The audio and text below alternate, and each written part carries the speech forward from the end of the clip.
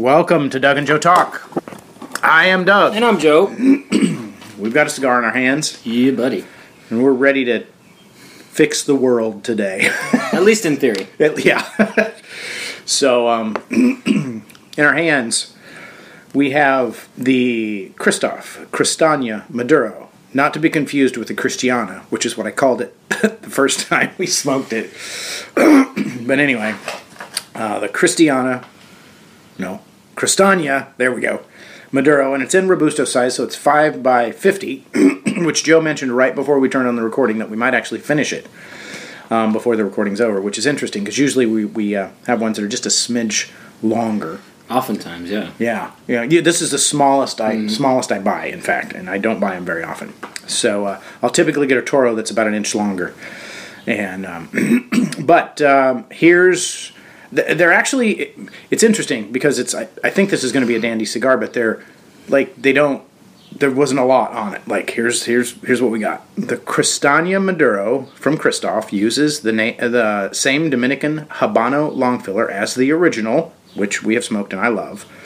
The non-Maduro, the original non-Maduro, I'm not reading very well, but it swaps in a chocolatey Brazilian Maduro wrapper leaf. Plain and simple. So when we get closer to the end of the podcast, we'll tell you what we're supposed to taste. But that's the second time I've sucked smoke in my lung and coughed on this cigar. Maybe it's jinxed or something for me today. But to start off, my draw was a little tight. I'm actually going to try to get Joe to talk about the flavor first because my draw was tight and still is just a smidge tight. So I'm working mine right at the head of the cigar. It was just a little tight, and so I'm trying to get a little better draw. Yeah, hopefully we can get you loosened up. This one, on the other hand, because I had that problem a couple weeks ago, and this one's smoking perfect. I will say for this that this is the type of cigar that you have to let warm up a little bit, because already it's changed drastically in just the first 3/4 of an inch to me. At first it was very aromatic, kind of almost almost reminded me of a memory like when my grandpa used to light a cigarette and I would smell it. It reminded me of that for some reason. But now it's really kind of gotten a sweetness going. It's starting to really come out. And I like it when a cigar hits you with sweetness right off the bat. So this one I had to take a while to look for it, but it's pretty earthy, little sweet, kind of typical Maduro, I think. That's what I would say. And again, when we use the word typical, we're not necessarily saying bad. Right. When I lit it, just for the first minute that I was drawing it, even though the draw was tight, I thought, this is really good. This is really going to be high up there on my Maduro cigars, just the first few draws. So I'm getting a lot of the earthiness. I want more sweet. I think it's going to give us more sweet when it warms up. I feel like it's sweetening up every time I draw. Okay, because I'm expecting that. That sweet earth is what I want out of a good Maduro. And because this is similar to the original Cristania, which is one of my favorite cigars, I might be expecting too much. So I need to let this just sit, smoke it as a normal. Temper your expectations a little bit. That's right. So we, the world is still turning. As far as we know. Yeah, I don't think it's stopped. And there's really only, it seems like, maybe it's because I wasn't engrossed in the news this week, but it seems like it's been kind of, everything's been either Iran or Democratic debates. Yeah. And I've come to the conclusion already. I was talking to some friends yesterday, and we reached a consensus that we're officially sick and tired of the 2020 election. Already? Yep, we're done. I mean, not done. There's a lot that's going to happen, and there's going to be a lot that's fun to talk about, frankly, because it's fun to just banter and talk about the things. But my decision is made. I like the president. That's no secret. I think my decision for 2020 is made, unless he gets assassinated or something, which wouldn't surprise me. So it'll be fun to follow, and it'll be fun to listen to what happens on the campaign trail. But I wish it was over already. Yeah, I agree, and maybe that would be a good place to start with some generality, because we're talking about the 2020 election. There just so much could happen between now and then. That's why I don't pay any attention to the polls. we've got like 752 Democratic Yeah, candidates. yeah. We got to narrow it And a down. half. Yeah. Okay, so I guess I might as well do this up front, and then maybe if we want to Okay. talk about it, we can do it later. But last week, we were podcasting at the camp out, and we were talking about which Democratic candidates we think have the shot at the nomination or whatever.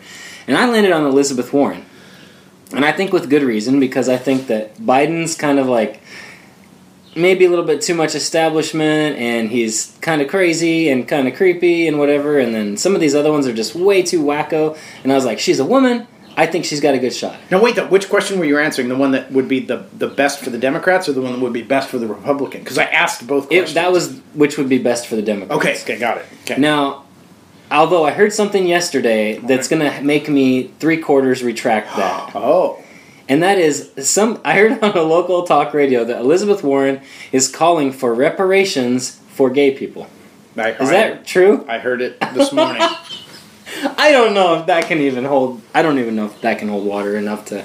That might tip her over the edge. But she said crazy stuff before and got away with it. So it. Okay, I'm gonna. I like to. If you allow me to preface, I think she might have jumped the shark. Is all I'm saying. Yeah. If you allow me to preface something, I'll say really stupid things and then retract them next time. But it's our podcast, so it forces me to say what I really think my thoughts are before I've thought them through sometimes. And this is one I haven't Say thought what through. you think your thoughts are before you've thought them through. That's Right. good. Yeah. I can't say that fast 10 times, though. So I think reparations for anyone isn't the government's job. And I might say even if the damage was the government's fault. I say that because I'm mostly a constitutionalist that says this is the government's job. The government doesn't get any other job, can't claim any other job unless we amend the Constitution to say that job belongs to the government. So are you saying, maybe I'm taking this too far, Okay. but are you saying that the government is immune from liability? No, but I'm saying that it's not the government's job to pay reparations, at least in this context. Sure. I wouldn't be for slavery, wouldn't be for homosexuality, wouldn't be for hurting Latinos' feelings that had to stay in a Native facility, Americans. or a Native American, whatever. I think it might be our job as a society, as people, to look at some things and say, man, that was really tough. What can we do as people to help balance the scale if there was an imbalance? Sure. And but I don't think it's the federal government's job to do it. I'll agree, pretty much. I think that somewhere somebody has to decide where liability lies. Like, if the government makes a big mistake and hurts a bunch of people, well then certainly, for example, okay, so let's say there's like the Tuskegee Airmen or something, where they did like these crazy wrong experiments, and they knew it was wrong and it was morally wrong, and they damaged a bunch of people. That I could see where there could be some liability, and that some people should get, I don't know what else to call them besides reparations. Mm-hmm. Or restitution maybe is a better word. Okay. But somebody along the line has to probably draw a line and say, these things are payable and these things aren't payable. I don't know. I'm glad it's not me that has to make that decision. Because I think certainly there's a line somewhere. Yeah. But for cultural things, that it's not necessarily the government making a policy. It's just this is the mindset of the American people. I don't see how that. I agree with you there. Like, how can that be our job now, as we the people, to pay? Yeah. Even if that scale needs to be balanced, it isn't the federal government's job. It might be the people's job, and I think fundamentally this comes from the fact that I don't believe really that any kind of redistribution is the government's job. I think it's charity. I think it's goodwill, and you brought up an interesting point, because I do think the on one hand the government needs to be accountable, but it's not. I don't think there's any way to go back and to equitably. Not only do I not think you can equitably correct it, I don't think correcting it actually helps. Yeah. In most cases. When you can be very scientific about it and say, these 6 people were hurt because of this, and it was this policy, maybe we should take care of them. Even that, if the government says we should take care of them, I might even say the government would say, okay, we should take care of them. American people, get to it. Start your nonprofits. Develop some charities, take care of these people. And a little bit, that's just because... It's hard. Yeah. Because, like, you can take it to a local level or you can take it to a national level. Governments aren't entities. Let me explain what I mean by that. I think I know, but go ahead. The government, when we say the government, we're talking about we the people acting incorporated as an entity, I guess you could say.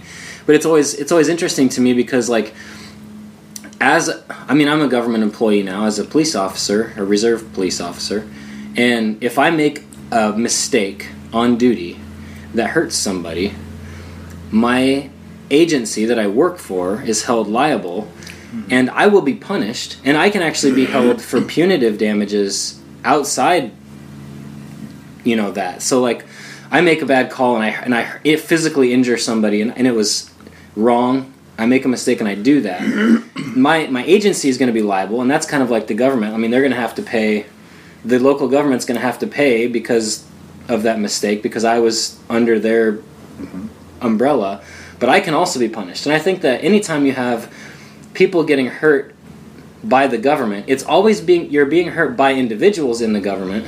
And while I think that the government as a whole has some liability, I think most of the time we can point at an individual or a small group of individuals that made those decisions and made those policies, and I think they are the ones that probably ought to be punished more than the whole of the people. Does that make any sense at all? I think so. It's hard to think through, and maybe in the next few weeks we should try to bring it back up and see if we've thought any more about it. But the idea of I like to fix when wrong has been done. If someone's been harmed or hurt, it feels good to say that was wrong. What can we do to fix it? And on some levels, because of my Christian faith, sometimes wrong exists in the world, and so I don't get too hung up. Sometimes it happens. Yeah, if somebody wrongs me, I get PO'd and might yell about it in my garage, or maybe to my friend Joe about it. But then it's like, can I really do anything about it? Right. I've had tenants wrong me before, and I have to decide, do I spend money to have it corrected, and then it's going to cost me? It's not worth pursuing it. Right. So, I think saying the best thing we can do as a country is to move forward and protect people's rights from henceforth. I think that's the best thing. I agree. And we can say we're sorry, but that doesn't mean that we need to pay for you and your children and your children's children's children's children. Yeah, and I want to emphasize this too, because this was a learning experience for me in counseling, in marital counseling years ago. I learned that I'm sorry sometimes means I care. Yeah. And for years I would never say it as that. Because for me, I'm sorry meant I did something wrong, and please forgive me. That's what I'm sorry meant. And I learned that it also means I care. So if you're just saying I care, we care. Mm-hmm. And even to the point where I would say I care enough that people ought to maybe wave a flag, put out a call to the American people, and say start your charity. Help remedy this. But I don't think it's the government's job necessarily to do that. And that's a pretty effective thing these days too, honestly. Mm-hmm. There's enough people out there with enough resources that you'll always find somebody that cares about a cause enough to support it. Well, and this is a little bit of a side note, semi-related, but and I don't have all the details, but there were some 9/11 people that if I have my information right, they were injured or whatever, helping with the towers coming down and whatever, and someone started a fund, and my understanding was it was either maybe the state of New York, maybe the federal government started this fund that has started to go down now. And there's It's decreasing because there aren't enough benefits. Now, I'm not sure how much I think that, like, as soon as I hear that, I'm like, well, I'm not sure it needs to be federally controlled. Now, maybe, because that was an attack on our nation, so maybe I'd allow the government, but the point isn't that we need to necessarily tax people to fund it. Maybe if that's the best choice, if it is part of our nation's job. But it might be the best job to say, what can we do to just promote it and encourage them and say, hey, this is a shortfall, what can we do? And not tax people. Just tell people, hey, this is what happened. These people protected our country. What can we do to put a little more money in this fund to take care of these folks? Mm-hmm. Or maybe do away with the fund and say, hey, there's somebody in your community. Go help them. Yeah. You know? These are hard. I know. That's hard that decisions. Because everybody's like, oh, we got to replenish the fund. No, maybe we have to do away with the fund. Yeah. And have people in states and localities take care of their people. Anyway, wow, that was we went crazy. a big thing from Elizabeth Warren, but anyway. Yeah, but, which, yeah. So I don't know. But got us talking, got us started. Yeah, that's right. Started sucking on the cigar a little bit. Mm-hmm. It's settling in. I'm liking it. We'll talk about it in a few minutes. Yeah, it's growing on me. So, so do you want to talk any more about Warren? Because she's kind of like stealing some of Bernie's ideas and See, that's why I think she's dangerous because, I think she may be in a position where she can still steal enough of the establishment, Democrat, centrist, maybe, and yet try to. I mean, that's what she's trying to do. Obviously, is lump in the new insane left element, which that's what I call them, and then to try to keep some of the old establishment Democrats too. But I don't know. That's what they're going to have to do if they're going to win against Trump or even have a chance. Is they're going to have to find that candidate that can try to merge those two groups together. So I had an eerie feeling, and I think it was after our last podcast. I had this eerie feeling one day. It's like, I think Joe Biden's going to die. Like, I mean, I hate it when leftists predict the future and try to say, oh, this is, because of this is going to happen in the next 2 years. I don't like predicting the future, but it was just this eerie feeling. Like, I wonder. He's slurring his words in a couple of speeches. He was like, I wonder if he's just going to die, and then, or at least, what if he just told all his people, Warren's the best bet. Mm-hmm. She might have more of a chance than I thought. I hadn't thought of her until you mentioned it last week, and anyway, but it's crazy how many supporters Sanders has, but. It is. It's just really crazy how many. Like, he rolled out this thing yesterday. If we can open up another can. Yeah, sure. He was it yesterday or the day before he came out with this, like, free college thing? Or he wants to tax Wall Street. And the way I understand it, he wants to create a tax on exchanges. So you buy stock, you get taxed. You sell stock, you get taxed, or something like that. Yeah. And that is going to create funds to basically do away with student loans and make college free or whatever. And I just thought, you got to be just a completely non-thinking person to accept something like that. Because for one,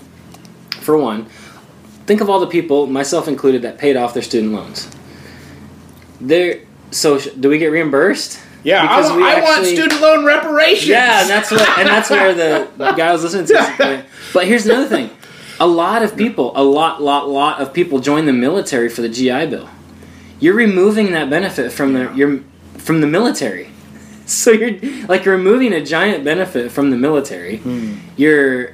That gets them people. That gets people to all the time. Yeah, for sure. Okay. And I don't think that. I mean, I think that if you're at a rally, think about it. If you're at a rally. And somebody says, and you deserve this, and we should tax these people that obviously have the money, and they should pay for this because you got screwed. If you're at a rally and the energy's up, you're going to go, that sounds like a great idea. But if you step away from it, and let's say you put that on a debate stage against Trump, I just think that just gets annihilated. I agree with you, and here's a couple really important things to remember. And I didn't know this until I heard it recently. Most of the people that go to college aren't poor anyway. So, in essence, you're taking this wasn't the quote, so I don't know these facts, but let's say middle class, upper middle class people. And you're giving them government money, but the people that can afford it, it actually isn't going to the poorer people. A few poor people, but most of the people that go to college, university level education aren't poor. And so, first of all, you're not actually helping poor people when you do that, which is just insane. But secondly, if you think about it from a business perspective, and we're close to a cigar update, so you tax whatever this big business guy is doing, selling stock or whatever. You take more of his money. He has less money to pay his employees that have kids that might be going to college. So he can't give them raises as quick, but the government takes the tax money and pays his kids to go. What's the difference? I mean, it's just this... Yeah. It's just... And it comes back to the whole reparations idea a little bit, because what you're doing is perpetuating this victim mentality. That's all it is. And you're never going to get anywhere if you keep telling people you deserve because you're a victim. You deserve because you're a victim. You deserve because you're a victim. That's not what made America America. It doesn't make people great either. No. It makes people kind of whiny crybabies. And I've done my share of whining and crying over the years. So, with all due respect to those people. Yeah. Let's do a cigar update and we'll come back to this if we want to. So, interesting conversation. So, there was some interesting, weird stuff happening for just a minute in the cigar, and it's kind of just settled into a really, really nice earthy Maduro. A light retrohale sweetened it up. Mm-hmm. And I want to identify more of the tastes, and I'm having a hard time, maybe because I'm talking more than I am thinking about the cigar. No, I am too. It is a little bit difficult to nail down some notes here. It is, but it kind of falls into that category. And you've said this before, and I always kind of accuse you of like, oh, that's the easy way out. But it's like it's just all blends so well together. Sits down. I can't pull out the individual tastes, and this kind of feels that way for a Maduro. So, do you have anything else to add? I don't know. I'm stabbing in the dark, but I almost get like a little bit of a cedary, a sweet sea cedar or something happening. I can't really identify the sweet note. I mean, if it's chocolate or what. I can't. It's soft on the tongue. Mm-hmm. There's a little oil there. I think there's some kind of aromatic wood. I'd say cedar because I don't have anything else to argue with you against right now. No, it's actually a unwatered birch tree nearing its death. Yes, that's it. The needles from the tree have fallen. The wind is blowing ever so slightly. Needles on those birch trees. I don't know. Does a birch have needles? No. That's not what I meant. I meant the other one. Foliage. There's a rotting birch foliage. What's another needle tree? A conifer. Yeah, the conifers. Yeah, like pine. Douglas fir is what I meant, not birch. There we go. Thanks for calling me out. Sorry. So, but yeah, and I'm just mostly earth. I mean, it's like you grab some good soil, rub it in your hands, and kind of smell it. That's what I'm getting off this cigar, mostly. So, yeah, it's really, really overall pleasant, though. I mean, it's a comfortable cigar. That's a good word. It is, and I think for a Maduro, this is nice. It's not wowing me, but I'm gonna say that's not a negative. I'm just gonna sit back and talk to you about the world. Sometimes you don't want wow. Sometimes you just want nice. And maybe that's more the characteristic of Maduro anyway. I don't know. Yeah, it's possible. There's a hint of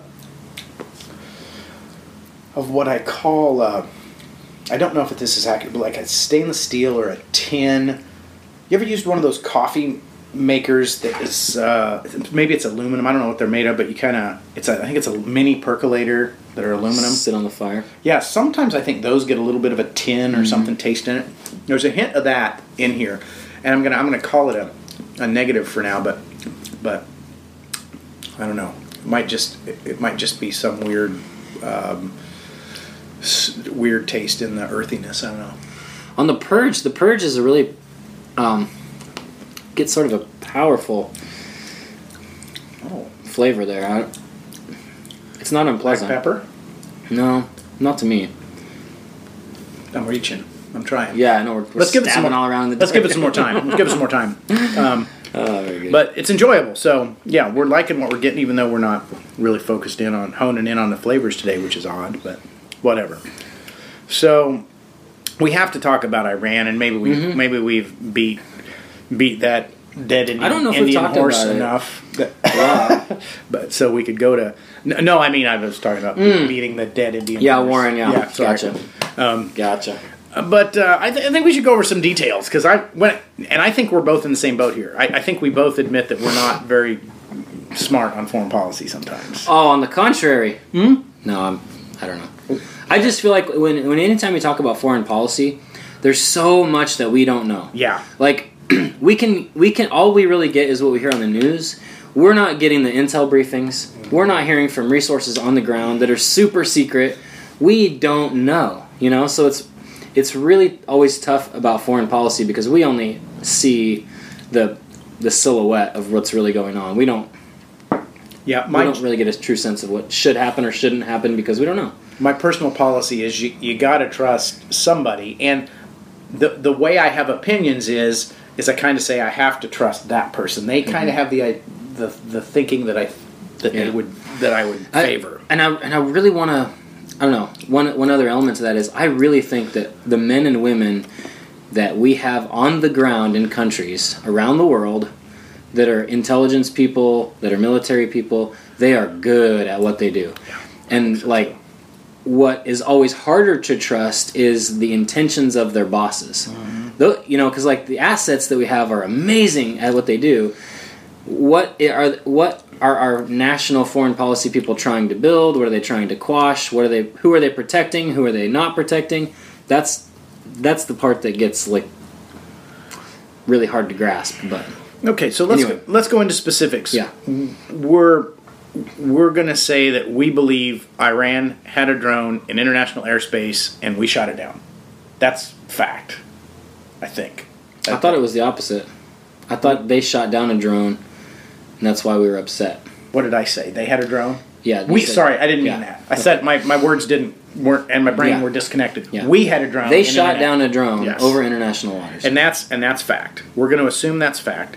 And talk about that about Trump's response. So what he did, what do you think? Okay, so I haven't been real up to speed on this, but from what I understand, and you correct me if I'm wrong, was that because of that, he made some statements, and there had to have been some other escalations, I think, or something, because we did a big spin-up. We were ready to take action. And then from what I understand, at the last minute, you have a little spider that just went... Sorry for being so personal. Went in my beard. Yeah. That would There's a little spider dropped down right in front of your mustache. Maybe Anyway. I ate him. I don't know. He was just a little guy. Okay. I'm pretty sure I got Thank you. I appreciate it. Even though you touched me. Yeah, I touched Doug. Anyway, sorry about that. But so from what I understand, we spun up some military response to this action, and right at the last minute, it was called off. I will say, I was really surprised when it got called off. Not that I don't think that probably some kind of show of force wouldn't be kind of appropriate, but I was really surprised when he called it off at first. That was my first initial reaction. But thinking about it more, I'm glad it was called off because I tend to be a pretty non-interventionist type of guy. At the same time, there's bad actors in the world, and sometimes it's better to put them down early than it is to let them run. And Iran does seem to be like They seem to be one a of bad those actor. that yeah. So yeah, that's accurate. I think so. Trump basically said, that the reason it was called off, and again, sometimes we don't always know everything. Again, this might not be accurate. There may have been another reason they called it off, and this is the publicity reason. But he asked about casualties. They said this many probably, and he said, "Nah, stop it. Too many." And so let's assume that's accurate. I would say I don't think that was a good idea. To do what? To spin it up or to shut it down? To shut it down. I mean, I'm not sure when you try to lay a scale out. Okay, a drone in international airspace, they shot it down, 315 lives. Yeah, that's fair. It's not really about fair as much as it is about what's going to happen next. Because there are certain people, if they push me in a bar and you can tell they're aggressive, sometimes the best thing to do is to be like, whoa, dude, hey, everything's good here. De-escalate. Go home. Sometimes the best thing to do isn't that. One level higher than that. Yeah, one level higher than what they did. And my martial arts instructor, there a couple people were fighting once, and he stepped in the middle of it and pushed some people apart, and this guy came back at him, and all he did was posture. He said he didn't even touch him. He just postured, looked him in the face, and stood there, and the guy just stopped. Mm-hmm. And that was enough. Maybe that's enough. Sometimes you got to hit somebody. Mm-hmm. You know, that's better than the alternative. And it just seems like, I don't know if I would say this about anybody but Iran, but with Iran, I think you're more likely to slap them a little harder than they slapped you and say, hey, we're not playing around here. So, there you go. Yeah. I think that there's a lot of elements that, again, knowing that don't have all the answers here, I think that there are some elements that perhaps Trump was being smart with backing down. I think, for one, he showed Iran that we have a capability, just in us spinning up the military and getting ready for a response, we have the capability to do them some, incredible harm. We have the capability to destroy them completely. Yeah. They know that, but at the same time, there's a human cost. One, what they did didn't kill anybody on our side, mm-hmm. and I think that I don't know, some of the statements he made. Like somebody just made a mistake. They made a bad call. Okay, whether they intended to do it or not, it was a bad call to shoot down this drone. Mm-hmm. But I also know that, at least I believe, that we have capability to hit them in ways that would hurt them worse, that would do the administration and our optics internationally a lot less. Like we can use some of these directed space weapons, or we could do some internet espionage, or we could do a lot of things that would be a lot quieter, that could hurt them a lot worse, that would not give them grounds necessarily to be a victim, to act like a victim, to hurt the Trump administration leading up to an election. I wonder if some of those things didn't come into play. Yeah. I hate it sometimes when a president has to say, golly, I've got an election coming up. Is this a good election idea? What I want him to say is what's best for America, regardless. I agree, yeah. So I hate that plays in, but it does. And I don't know if I dreamt this or made it up, but I do wonder, like, how much ability do we have to just, like, get 5 techie guys on the internet to just zap them with internet viruses we could F them up really bad. I'm like, we could do it. Yeah, why don't we do that? And that's the thing. I think what we want to avoid as a whole, regardless of who's in office, mm-hmm. I think what we want to do is avoid any more opportunity for the world to point at us and say, you're reckless, Trump's reckless, you're a danger, you're the bad actor. Can we avoid that, though? Because it seems like with Trump, they're going to say it no matter what. They might say it, but we don't want to feed that beast. Okay. And I think that a quick response, retaliation, is going to really paint us and paint Trump in an unfavorable way. I'd be interested to know, the mainstream media being very, very leftist, which is kind of redundant to say, but you know what I mean when I say it. I wonder how much, what does somebody in France see? Do they see mainstream media? What does somebody in Portugal see? Do they see the mainstream media? What does somebody in Britain see? Do they only see the mainstream media? And so their perception, and I ask this because I remember, and this is a fun short story, I remember being overseas on a mission trip and having a conversation with somebody that, oh yeah, in America, Christians think cussing is wrong. What? Really? Christians don't think... I thought everybody in America cussed. It's like, well, where do you... Because it's in the movies. Yeah, it's in the movies. Like, all they see is the movies. It's like, oh, well, Christians don't cuss? That's weird. Because, one of the guys that ran a mission in a teeny town in southern India, cussed to try to be cool, I don't remember what it was exactly, but it was and we had a conversation about that. Mm-hmm.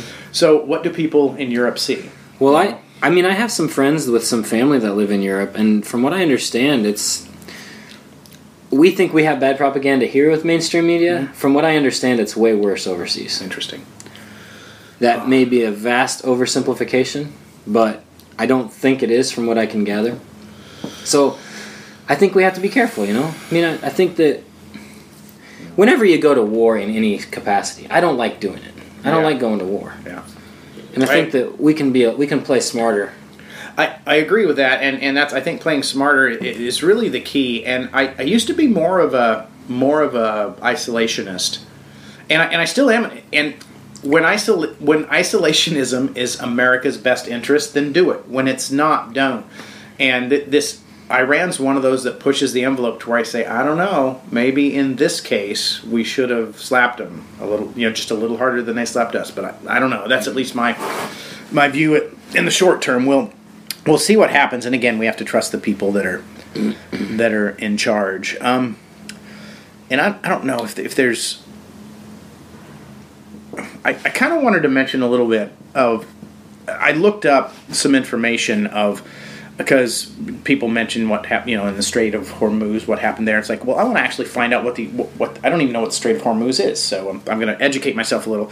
So I looked up basically the main waterways in the world, and so most people know the Panama Canal, the English Channel, and whatever that strait is that's kind of by the English Channel. I forgot what it's called. I might have it in my notes, but anyway, one of those. There's like 3 the major ones, and then the Strait of Hormuz. So it's like. Big deal. And it's really narrow too. Yeah, and it's like 1/3 of the world's oil is transported through the Strait of Hormuz. So that's a big deal. So when we talk about being isolationist, if we are so isolationist that particular area then becomes under the control of somebody that doesn't like us, that can be a big problem. Mm-hmm. Now, I don't want to see 100,000 people die. Right. But neither do I. At some point you got to be like, we are America, and we can do things that protect our interest, that are diplomatic, in the interest of our friends. Yeah, and the good things that we want to flourish in the world, and try to curb the bad things that we don't want to flourish. And I think that's where, because I would love to be completely isolationist. I would love to say we just deal with what happens here, but we really have to understand that with power comes responsibility, and that's why I think that some who are strict isolationists, they fall short. Like, no, we have an actual opportunity to help a lot of people and to help ourselves in the process. And I would agree that we can't let a place like that fall. We can insure ourselves against its falling, like the fact that we're now a net exporter of energy and oil or whatever. Yeah. Hey, that's a good thing, because we don't have to care. We're not desperate about the Strait of Hormuz, but man, yeah, if we can do something about it and kind of protect the general well-being of countries' ability to do business, that's a good thing, I think. Yes, and I would be more in favor of not sending money and troops to a foreign country because they're our ally, and just saying, you take care of your own country. We'll back you.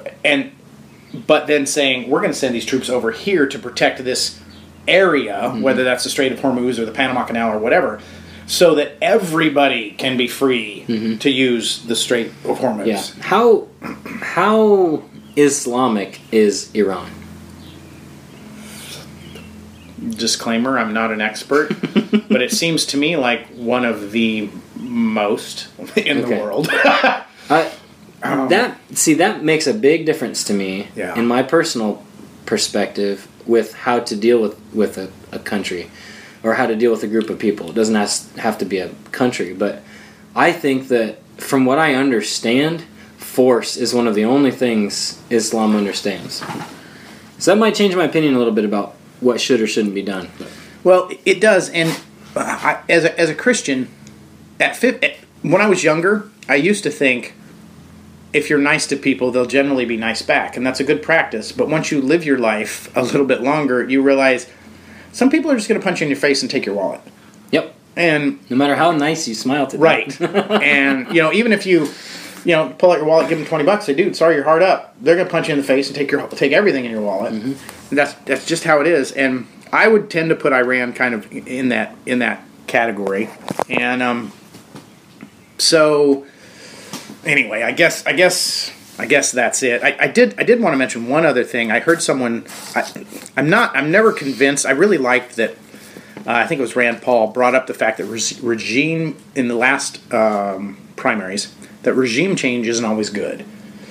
And I heard Mark Levin today say sometimes regime change is good. When it's good, we'll do it. When it's not good, we shouldn't do it. And I guess I think I agree with that. Sometimes it's necessary and sometimes it's not. And it's the same, just general foreign policy. We have to look at our interests and the interests of kind of making the world a better place. So, excuse me, I sucked in a little smoke again.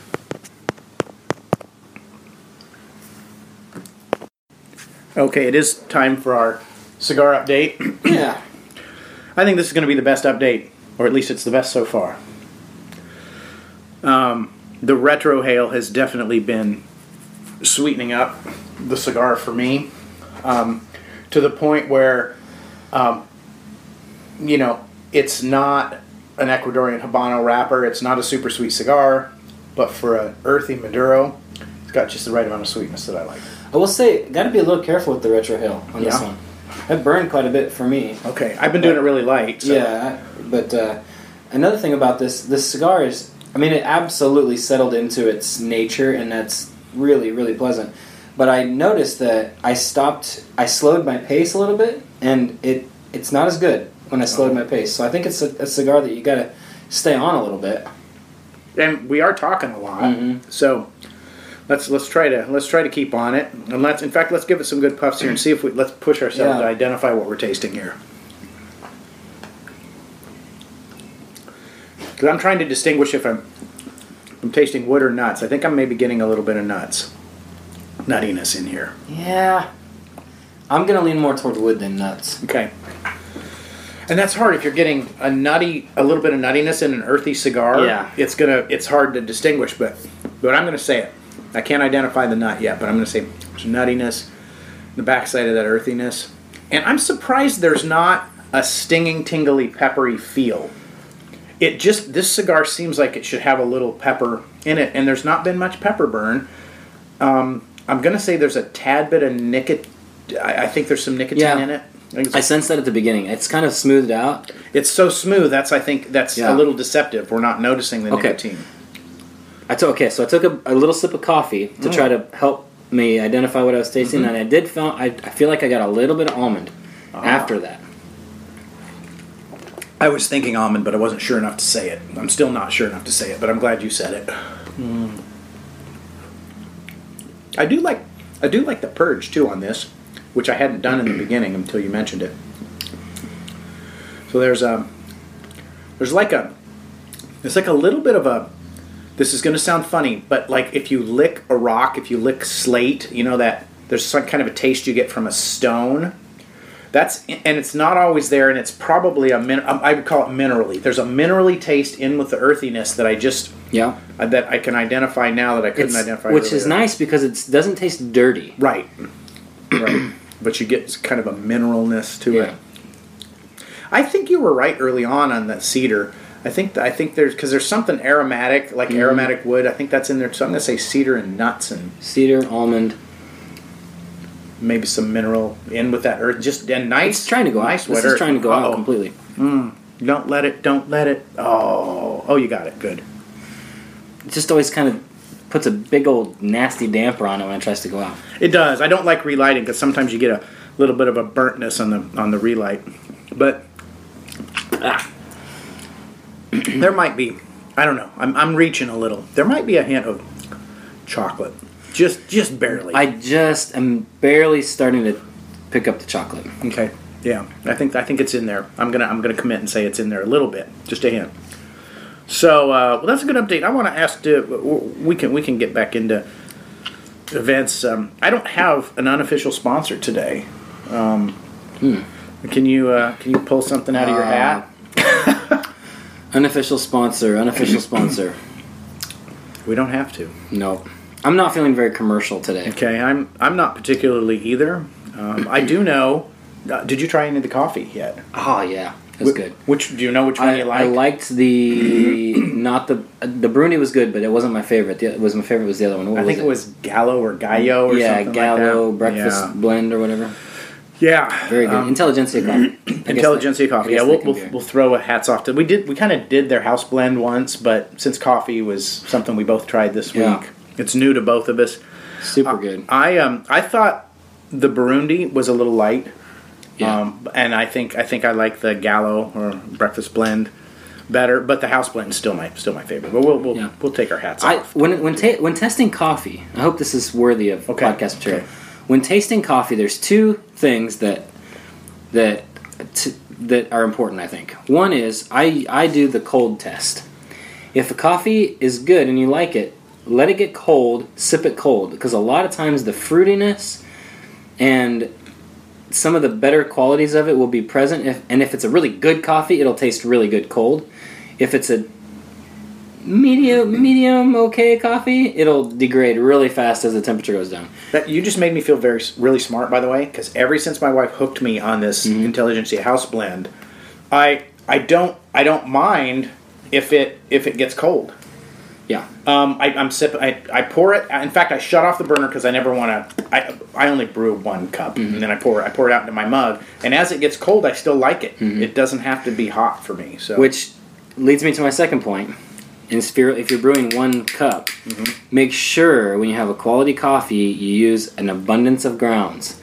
It's hard to do because it's a nice coffee. It's an expensive coffee. You want to nurse it and make it last, but.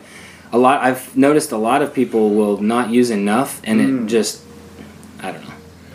It really affects I use 20 grams, which I can't remember what the tablespoon, that might be 2 tablespoons or 1, I can't remember, but I think it's what I'm supposed to use, I can't remember. So our hats off to Intelligentsia. We took a little bit of time to give them an unofficial sponsor kind of wave, and Anna Christoph always gets the last several months have gotten our sponsorship because all we've been smoking is Christoph's for a while. I will say, just now, I just relit. It did go out on me, and I don't like that. But it's probably not the cigar's fault. I'll take the blame for that. Okay. So, successful relight. You want to jump to censorship a little bit? Sure. Well, apparently I think this is new information. This James O'Keefe guy from Project Veritas is still up to his business with. We talked a little bit about him last week. We did last week or the week before. I can't remember. And keep the cigar burning. Yours is going a little faster than mine too. I need to smoke mine a little faster, I think. But got some insider recordings from Google from. The name I put it in our notes so we'd remember, but Jen Genai, I think is how it's pronounced. She's the head of Google's Jen Jenny. Jen Jenny. Looks like Jen Jenny. Head of Google's Responsible Innovation Team, whatever the heck that means. That could go a lot of ways. Yeah, it could. Depends on who's. Yeah. Okay. But high up executive basically was caught on tape, and you can check out James O'Keefe at Project Veritas to get all this information. That basically. Saying what happened in the 2016 election we can't let happen again, and O'Keefe had some people experimenting with Google searches, and this is the only hardcore facts that I have here. But if you type like Hillary email, the automatic complete doesn't automatically complete anything, but if you type Trump collusion, automatically completes. And there's a bunch of different things that happen if you type in certain things. It's the automatic complete in and of itself is just very biased, let alone the algorithm. See, that's telling. That's completely obviously telling. Well, and I wanted to mention, and we're running short on time, so I'm going to give you plenty of time to comment on this if you want.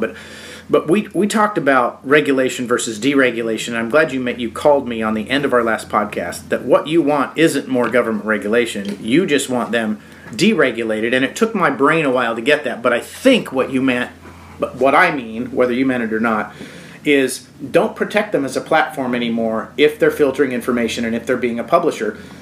Let them do their thing. They're a private company, but we shouldn't, as a government, say you're a platform if you're not really a platform. Yeah.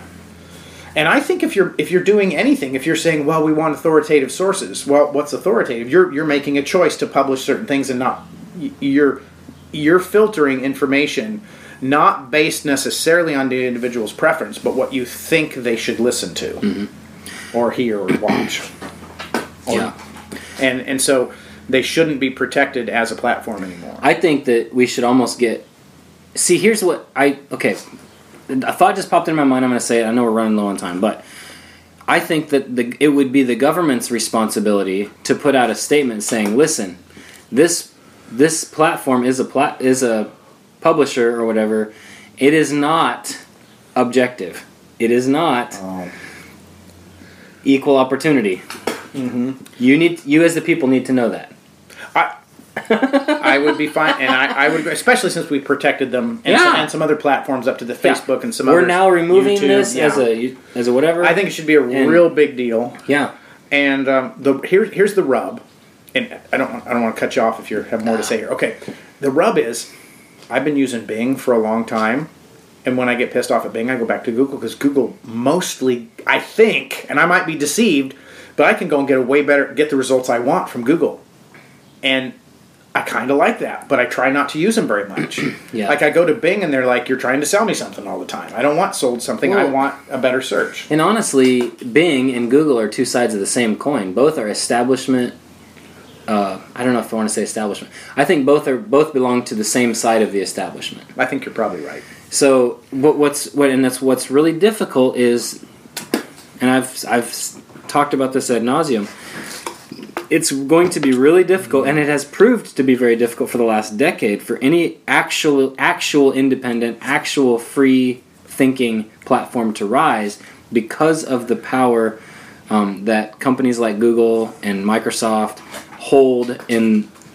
I mean, they are for all intents and purposes, in my mind, a monopoly. They hold all the cards as far as what can get published online, what can get hosted online. I mean, they have a firm grip on it, which I think is dangerous, and I think that it is in the government's interest to do something to make some more freedom in that regard. Well, I wonder. I don't know how, but because if something isn't easily defined as a monopoly, then I get a little more nervous with wanting the government It's like a new frontier. We don't know, you know? Because if there are 3 or 4 competitors and they buy them all up and then close them down, that feels like a monopoly, but it isn't necessarily, because if they leave 2 or 3 competitors that can't compete out there, then you could argue they're not a monopoly. And you have like this illusion of choice thing happening. Yeah, that just enough. They got to allow just enough for this illusion that there is freedom and that they're not a monopoly, and then gosh darn, it just gets. It's kind of like when it comes down to elections, you either have to vote Republican or Democrat. It's kind of like that. If we're not willing to give a third party or another way of thinking a shot, then do we really have choice? Somebody's deciding what our choices are, and that's. So before my cigar wrap, yeah, I'm gonna make this quick. Comment on YouTube. I think I'm seeing, and this is purely my opinion and just based on getting irritated.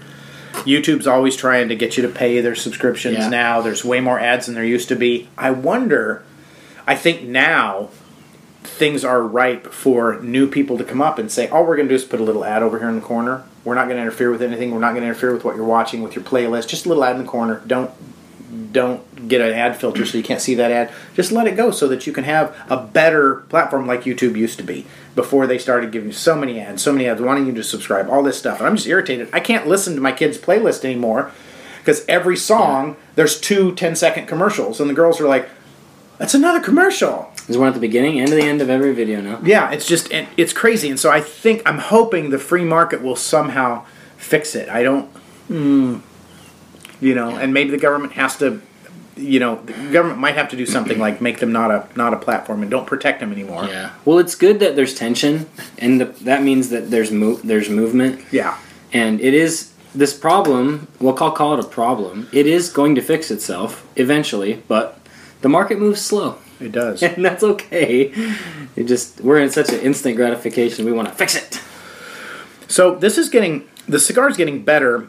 Let's give a really fast I'm not going to change what I'm tasting, but I think it's sweeter and actually a little nuttier as I draw more at the end, and so it makes me think maybe I should have been drawing faster during the whole cigar. No, I don't know about that because I'm down to the nub. It's like starting to get hot on my fingers, but it's increasingly better and better and better. Yeah. So it's kind of one of those where I just think it had got better. It just got better and better the whole cigar. I think it's a little more chocolatey. Here's what we're supposed to taste since we're short on time. I want to get to this.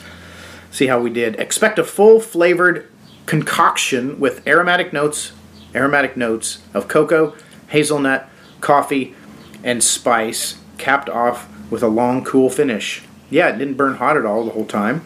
So I think we're in there. I might say more earthy and chocolate instead of coffee. See, when I read this description that they give, I think of more of like the sweetness that I normally would like.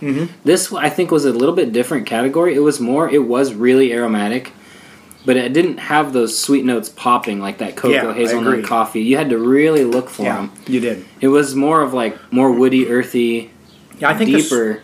The sweetness was in the earthiness. Yeah. Not in the hazelnut, not in the cocoa. Yeah. I agree. All right. Well, this has been the Christoph Cristania Maduro. I'm going to commit to pronouncing that right from now on. And I didn't mention this earlier. Not a very pricey stick. $5.90, and it's actually the Cristanias. So worth it. Oh yeah, the Cristanias are kind of made to be their lower end, and this is a phenomenal cigar. The original and the Maduro both are amazing for $6. It's a great cigar. This is totally one that you could like pick up at the cigar shop and just enjoy it and not have to think twice about it for sure. Absolutely. So we're gonna call it a wrap today. There's so much more we could talk about, but appreciate you listening. Comment, argue with us, tell us what you think. Tell your friends. Yeah, both of them. All right, well, this has been Doug and Joe Talk. Talk to you next time.